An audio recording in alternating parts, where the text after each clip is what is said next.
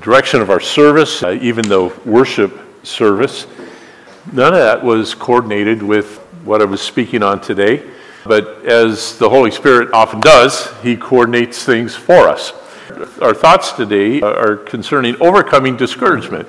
And I think that's incredibly linked to something called hope, right? And when we lose hope, discouragement takes its place. I wanted to read Psalm 42 in its entirety. Don't often read such a lengthy passage of Scripture, but Psalm 42, verses 1 through 11, if you are going to follow in your Bible, you can find that there. The writer of the psalm, their situation in their soul, where we feel, where we experience emotions, they're longing for God in a place where they have lost hope, and perhaps discouragement has set in. And so Psalm 42, starting verse 1, as the deer pants for the water brooks, so pants my soul for you, O God. My soul thirsts for God, for the living God. When shall I come and appear before God? My tears have been my food day and night, while they continually say to me, where is your God? Those voices that speak to us, where is your God? Sometimes those are external voices. Sometimes those are internal voices. And I think that no matter what you experience, it still has that effect to make us feel and to think that maybe God has abandoned us. Verse 4, when I remember these things, I pour out my soul within me. For I used to go with the multitude, I went with them to the house of God, with a voice of joy and praise, with a multitude that kept a pilgrim feast. Why are you cast down, O my soul? And why are you disquieted within me? Hope in God, for I shall yet praise Him for the help of His countenance. O my God, my soul is cast down within me. Therefore I will remember you from the land of the Jordan, and from the heights of Hermon, from the hill Mizar. Deep calls unto deep at the noise of your waterfalls. All your waves and billows have gone over me. The Lord will command His loving kindness in the daytime, and in the night His song shall be with me, a prayer to the God of my life. I will say to God, my rock, why have you forgotten me?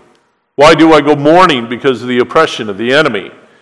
As with a breaking of my bones, my enemies reproach me, while they say to me all day long, where is your God? Why are you cast down, O my soul? And why are you disquieted within me? Hope in God, for I shall yet praise Him, the help of my countenance and my God. I think one of the most felt needs of the day is to overcome discouragement. I think there are just a number of people that are experiencing discouragement for a variety of reasons. I think the collective recent history of pandemic and division, inflation, and all the difficulties our nation is going through is discouraging to many. Maybe it's on that level. Maybe it's a very personal level. Maybe it's prolonged illness or other kinds of situations that we really don't have any control over. And sometimes that loss of control, man, I tell you what, when we lose control, it's really, really discouraging for us. And the writer of the psalm, is obviously experiencing something. Why are you disquieted, my soul? What's wrong? What's going on inside? And of course, points us in the direction of hope. Hope in God. He is our source of hope.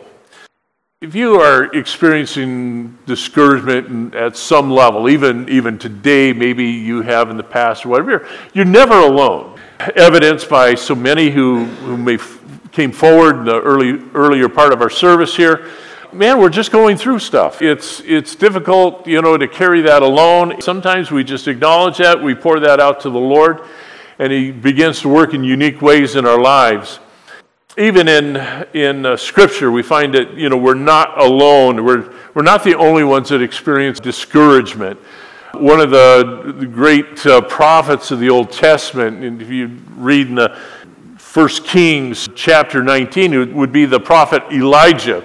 God used Elijah to do some incredible miracles of provision, changed the course of Israel's history. Part of what 1 Kings 19 deals with is the showdown between 400 prophets of Baal and then Elijah, who stood alone and faced them about who would be God, who would be Israel's God. And the showdown on Mount Carmel was the 400 prophets of Baal, their sacrifice, and Elijah and the sacrifice he offered to the Lord God, the prophets of Baal sacrificing, of course, to Baal all day long. They got the first shot at calling down fire upon their sacrifice, which was to no avail. And then at the end of the day, it was given to Elijah, and he rebuilt the altar of God that was broken down, restored it, placed the sacrifice on the altar, prayed a simple prayer that God would show Israel who is God, and fire falls from heaven. It consumes the sacrifice, and there was a great victory over the prophets of Baal and the Baal worship that had overtaken Israel at that time. And you would think such an incredible victory would result in elation and jubilation, and Elijah would have been on top of the world. But you read by the very next chapter, Elijah is running for his life. He goes into the wilderness alone, and he cries out, "God, just take me now. I am done with living. You just take me home, and that's all I want to do right now, just die." And, discouragement comes at the craziest times like that. Just when we think we should be on top of everything, and everything should be so, exciting, sometimes discouragement will hit us in the strangest way through circumstances like that. The Apostle Paul also experienced that kind of discouragement as he's writing Timothy, his son of the faith, and saying, winter's coming, Timothy, and he says, I left my coat there in Troas. He says, when you come to visit me, would you bring my coat? I'm going to need it. It's wintertime. And then he goes on to saying that other disciples had abandoned him. And Demas has forsaken me and had loved the things of this world more than the things of God. And he has run away, and here I am alone in prison. Just incredible. Even though God used Paul in such powerful ways, miraculous ways, discouragement. So many people in our country right now are experiencing discouragement. About 2 weeks ago, I don't know if you saw, the Surgeon General of the United States of America had a press conference, and he was talking about a new health issue, and I'm watching this and I think, okay, it's another virus, it's another disease, it's another something or other. He came to the podium and he said, what's happening in America right now, he says, is affecting so many people, so widespread. He says, is loneliness. And he says, and that is a health issue. He says, we have determined that loneliness, long-term loneliness, is equivalent to smoking 12 cigarettes a day. It's shortening the lives of our citizens, loneliness, and was, encouraging people to get off your screens and reconnect with family and friends and, the public, where we have disconnected from all of those things, and to our detriment, to our health, and loneliness, discouragement, loss of hope, all of those things combine to affect us in that way. Well, Paul, we're going to loosely follow 2 Corinthians chapter 4, if you want to find that in your Bible, if you want to follow along. I think it's important, that we ground all of our words in Scripture. So we want to look at a pattern here Paul has left for us, and Paul certainly is familiar with battling and overcoming discouragement in his own life, and certainly we can glean and learn from what he has written for us here. 2 Corinthians chapter 4 and verse 1, he says this, therefore, since we have this ministry, as we have received mercy, we don't lose heart. We don't get discouraged. I think one of the things that when we're going through discouragement is, and this is tough to feel, okay? Tough to feel. When we're discouraged, it's tough to feel. But we need to understand that God still loves us, okay? The fact that we're discouraged is not evidence that God has stopped loving us, okay?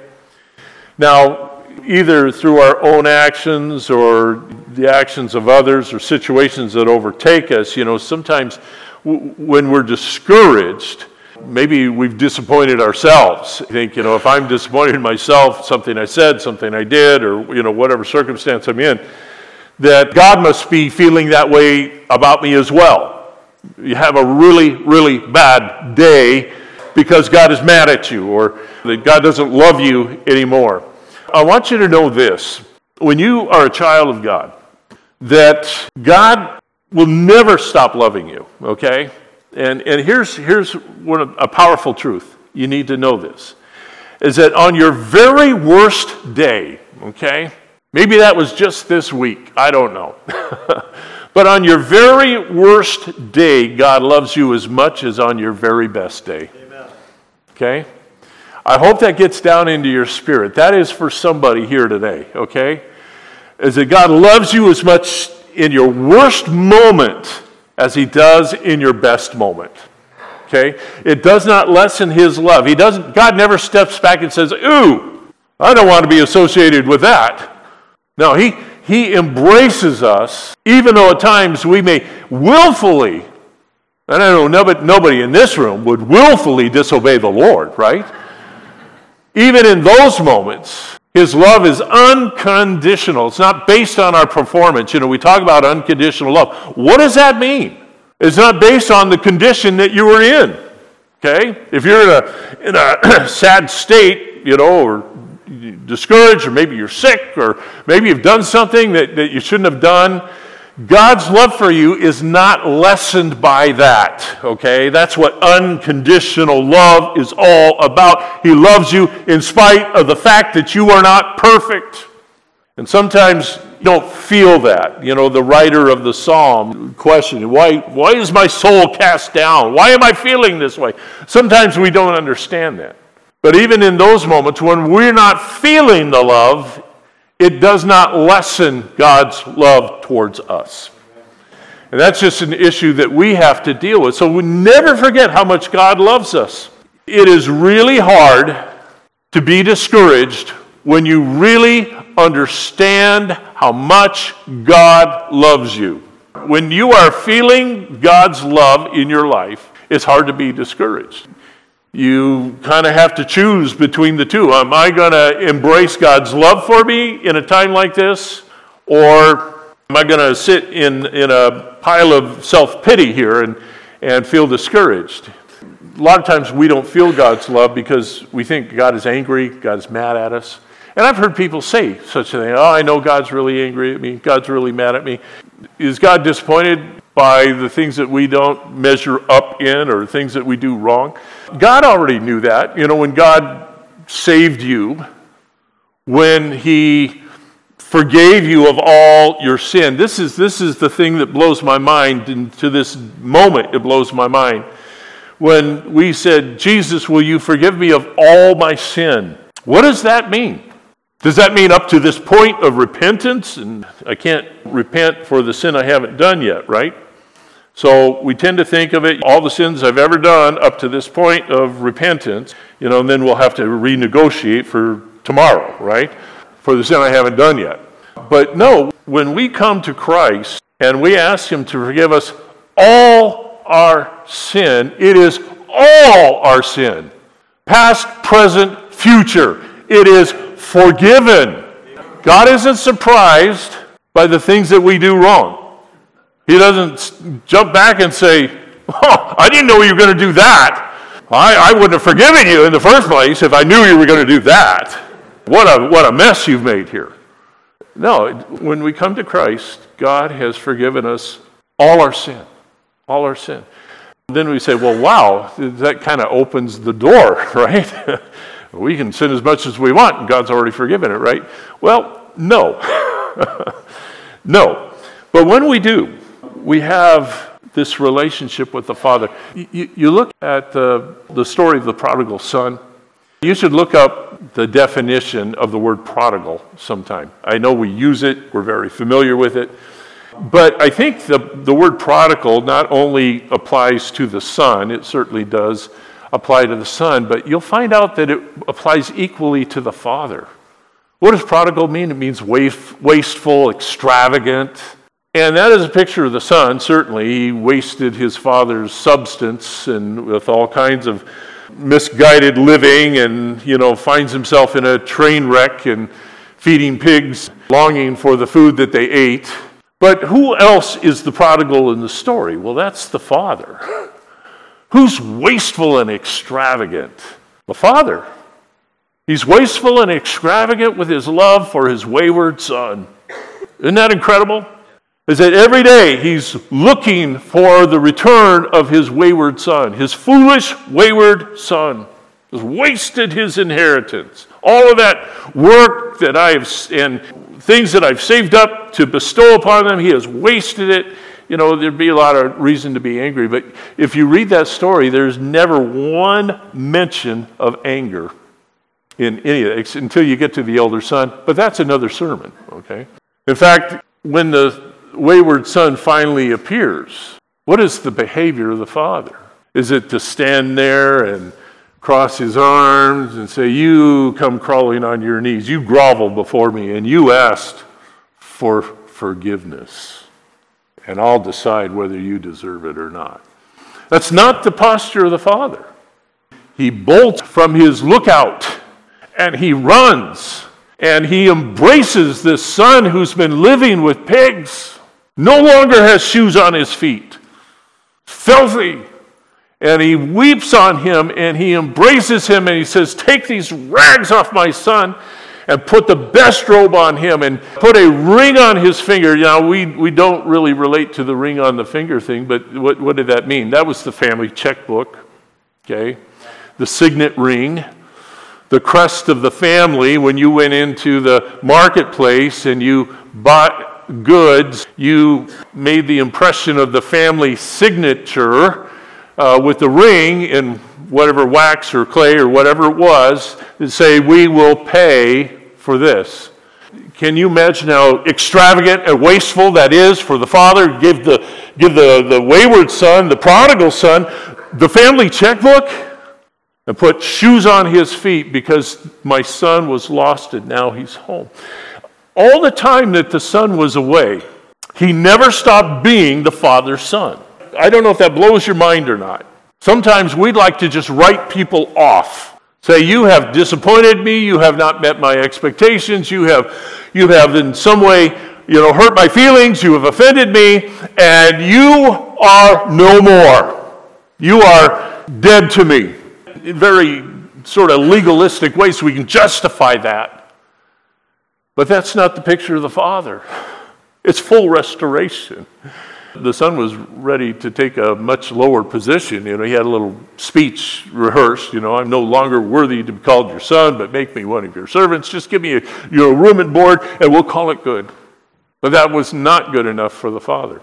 Full restoration of the rights of a son.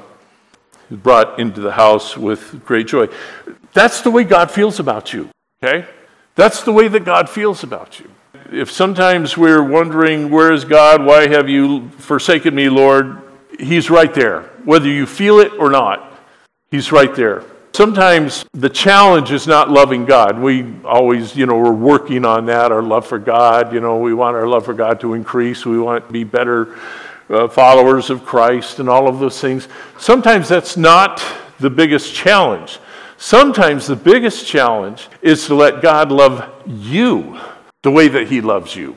When you're discouraged, we need to know that. We need to focus on that.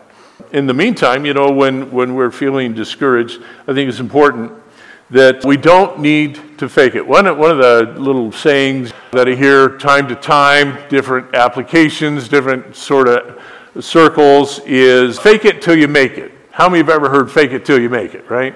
And that applies in a lot of different scenarios that people recommend. Well, just fake it until you make it, and nobody will know the difference.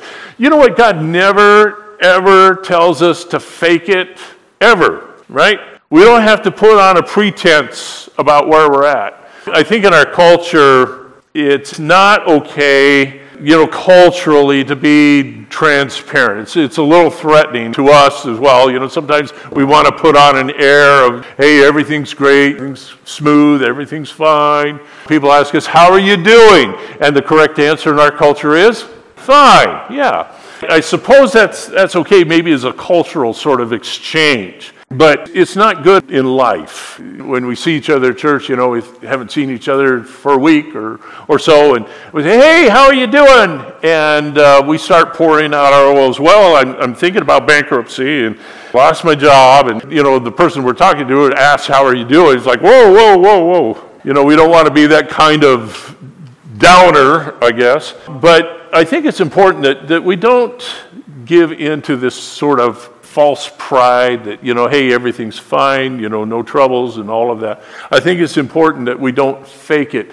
God doesn't ask us to fake anything. 2 Corinthians chapter 4, verse 2, Paul talks about this whole idea of covering things up. And he says, we have renounced the hidden things of shame, not walking in craftiness, nor handling the word of God deceitfully, but by manifestation of the truth, commending ourselves to every man's conscience in the sight of God. In other words, we live the truth out. And if we're not doing okay, I think there are good ways to communicate that, and we don't have to be a downer. We don't have to be, somebody that frightens everybody and when they see us coming and say, hey, how are you doing? Well, I could really use your prayers. I'm going through some things. Your prayers would be much appreciated.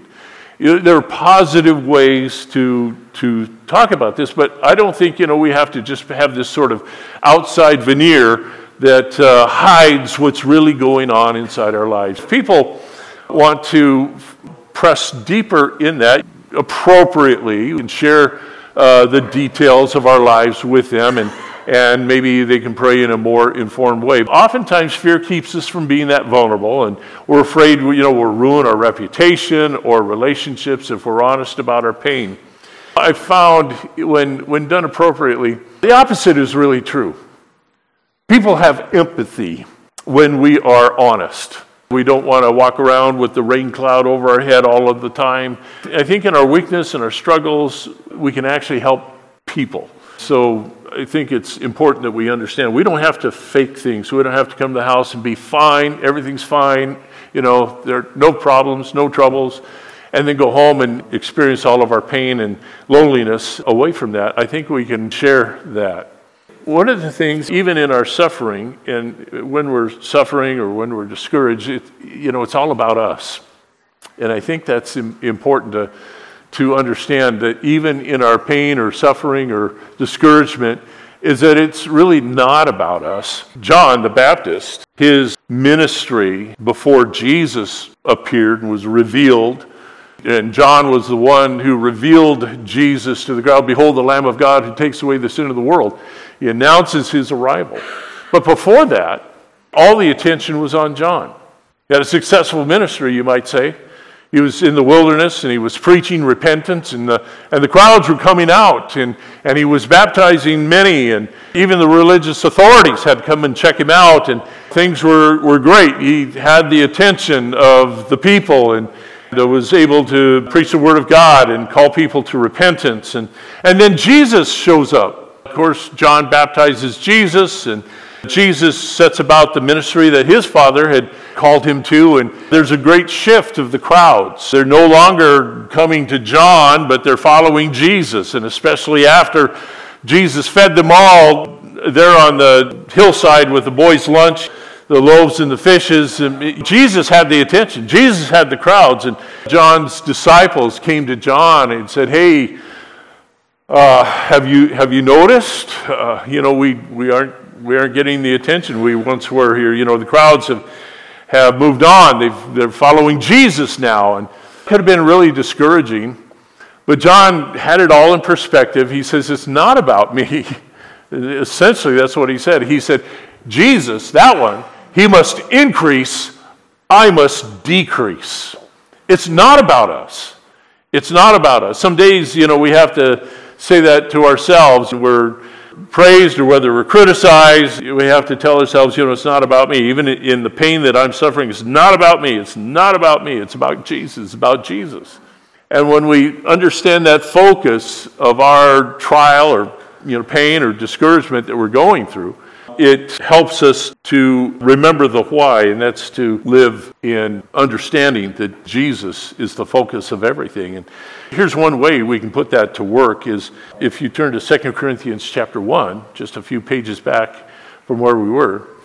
Paul opens his second letter to the Corinthian church this way, and I think this explains so much for us here. It says, "Blessed be the God and Father of our Lord Jesus Christ, the Father of mercies, and God of all comfort, who comforts us in our tribulation." Now here's the point of this. He comforts us in our tribulation, that we may be able to comfort those who are in any trouble with the comfort with which we ourselves are comforted by God. So it's how we recycle this discouragement or pain or whatever that we're going through. And it's not about us, but God is maybe teaching us. We're going to learn something new about a relationship with God. We're going to go through some difficult circumstance, only to come out the other side of that situation, understanding more about God. That's not just for our benefit, but it's for the benefit of the next person that we encounter who's going through some situation, and we come alongside of that, and the comfort that we have received of God, and the knowledge that we have received about God, and all of those things we can impart and come alongside someone else and encourage them as well. So, as we remember, it's not about us, it's about letting the power of God work through us. We can use our pain to help others. I think the term for that is redemptive suffering, is when we use the things that we suffer to help someone else who is in that same kind of trouble or difficulty, and we can encourage them, we can support them, we can come alongside them. I think it's important as well in our discouragement times where we're struggling, is that it is okay to take time to renew ourselves. As Alaskans, we are just on the cusp right now of the most manic phase of our whole year right now. Isn't that true? As soon as fish are in the river, it's going to be crazy again, like it is every year, right? I think it's important for us to take time to renew. Yeah, I can't take time to renew right now because the fish are in the river, and while I'm renewing, they're going upriver. We miss our opportunity. But it's I think, important for us to manage this, and even knowing, there's busy times coming. Just picking up from winter is incredible. And, the work day that we had here at the church, man, I tell you what, we moved so much sand and gravel. It's really hard to watch. We pay for that sand and gravel. And we just want to haul it off, get it out of here. We paid all the money for that, But, man, I tell you, we worked hard in picking up after winter. We're doing that in our own homes. And it's hard to just say, you know what, I need to pace myself. I know some busy times are coming up. I'm going to renew myself. I'm going to build up my spirit. I'm going to spend some time with the Lord now. You see Jesus doing that. And sometimes right after a busy season. In fact, when Jesus fed the multitude, he was trying to get away, okay? He went across the lake, not so that he could feed everybody lunch. That wasn't the point. He was getting away because they had just told him that John the Baptist had been beheaded. His cousin had been beheaded, imprisoned by Herod. He was trying to get away, but the crowd caught up with him. For 3 more days, he taught them. And when he finally was able to send the crowds away and for them to go home, he took his rest. Remember, he even set the disciples. He made them get in the boat. He went up on the mountaintop to pray. So we see this pattern with Jesus. Sometimes right after a busy season, sometimes before a busy season, Jesus would take time to renew himself. And I think that's important for us. If we want to overcome discouragement, sometimes we have to stop. Sometimes, we have to allow ourselves to refill. A lot of times running on empty, I have this little thing, and many of you have heard this before, and some of you are quite comfortable with that little light on your dash next to your gas gauge. You're comfortable running around with that on. I don't understand that. I don't understand that at all. As soon as my needle pulls off a full, I'm looking for another gas station. One time my wife and I were headed to Anchorage. Usually, I check the oil and I know where fuel is, how much fuel I have in my tank, but we got away and we got clear past Sunrise, on Kenai Lake there. And we're about 2 or 3 miles past Sunrise, and that little light came on my dash. And my wife said, "You better not run out of gas here. You'll never hear the end of it," And we turned around, made it back, didn't run out of gas. But, some of us want to drive with a full tank. Others are very comfortable on the ragged edge of disaster. I don't get that. I don't understand that at all. And it's kind of the way we live our lives. We're running on the ragged edge of disaster all the time, either financially or with our time or energies or whatever. We just live on this ragged edge of disaster. And we think, oh, the light goes on, that means I've got 25 more miles I can drive. What was that? Are we at 24 and a half? Yeah. Comfortable with that. I'm comfortable with that. We can get ourselves in difficulty that way. I'm told, one of the things that they do when you go in the emergency room is they check you for hydration. Why? Because we don't drink enough water. We're very comfortable with not drinking enough. We're very comfortable with walking around dehydrated, right? You get into the ER and they find out you're dehydrated. Well, no wonder you're in the ER. You're dehydrated. We're just okay with that. It's like, I'm too busy to drink water or whatever. If we just live hydrated, full, we would just experience so much better health in general.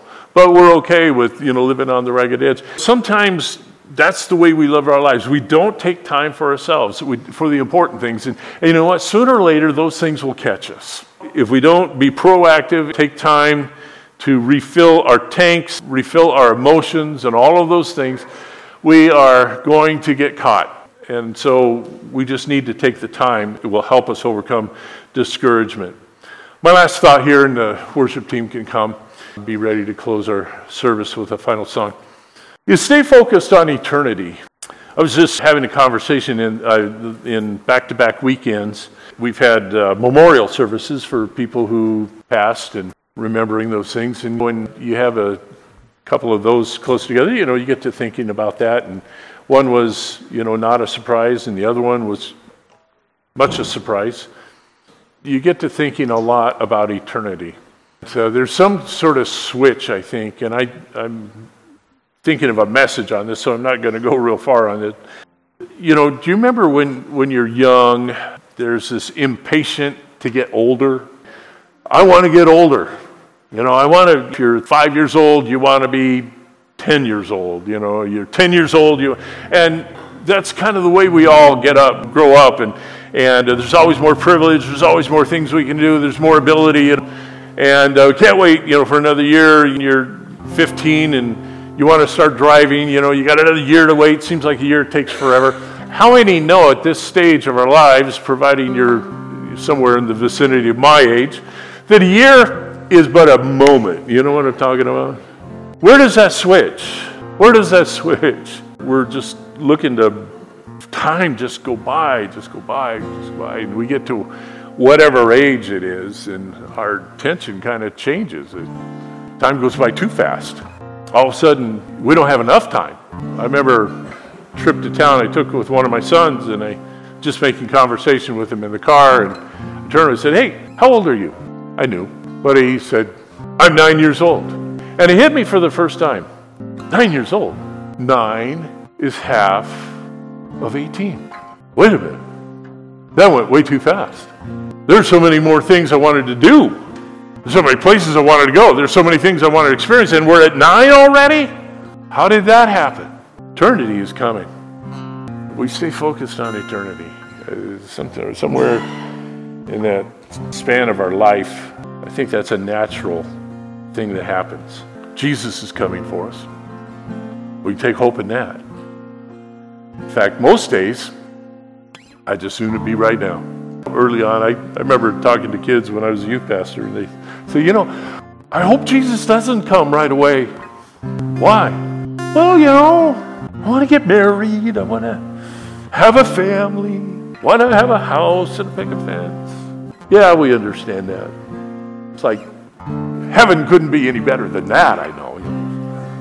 Don't want to go to heaven and live in regret for eternity that you didn't get to do all that. But sometimes, most of us, we do grow up, we do fall in love, we do marry, we do have a family, do have a home.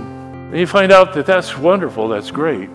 But Lord, I'm ready to see what's next. I'm ready for you to call us home.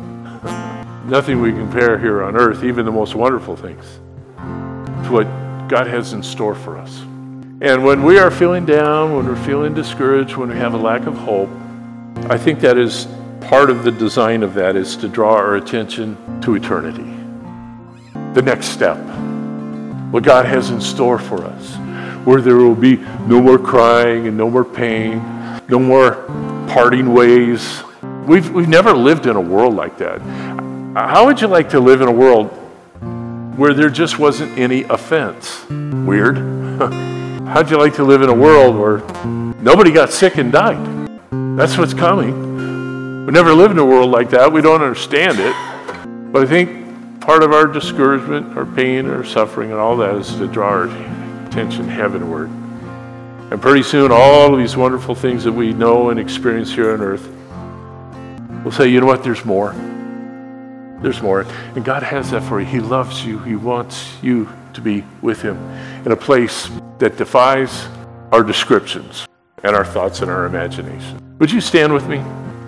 If you are just, at some point of discouragement and maybe you feel like you shouldn't be, things are going relatively well and all of that, but somehow you just feel a little discouraged, I want to encourage you today. Use that not just on yourself, but to come along by somebody else and encourage them. If you are in the midst of discouragement and you don't know what to do, don't be reluctant to be transparent. Just say, you know what, I could use your prayers. I'm in a tough place right now, and if you would just pray for me, I'd really appreciate it. And to be authentic, of course, always, be appropriate with what we reveal. Allow others to share and come alongside you. Maybe they have experienced what you're experiencing and they can comfort you with the comfort that they themselves have received.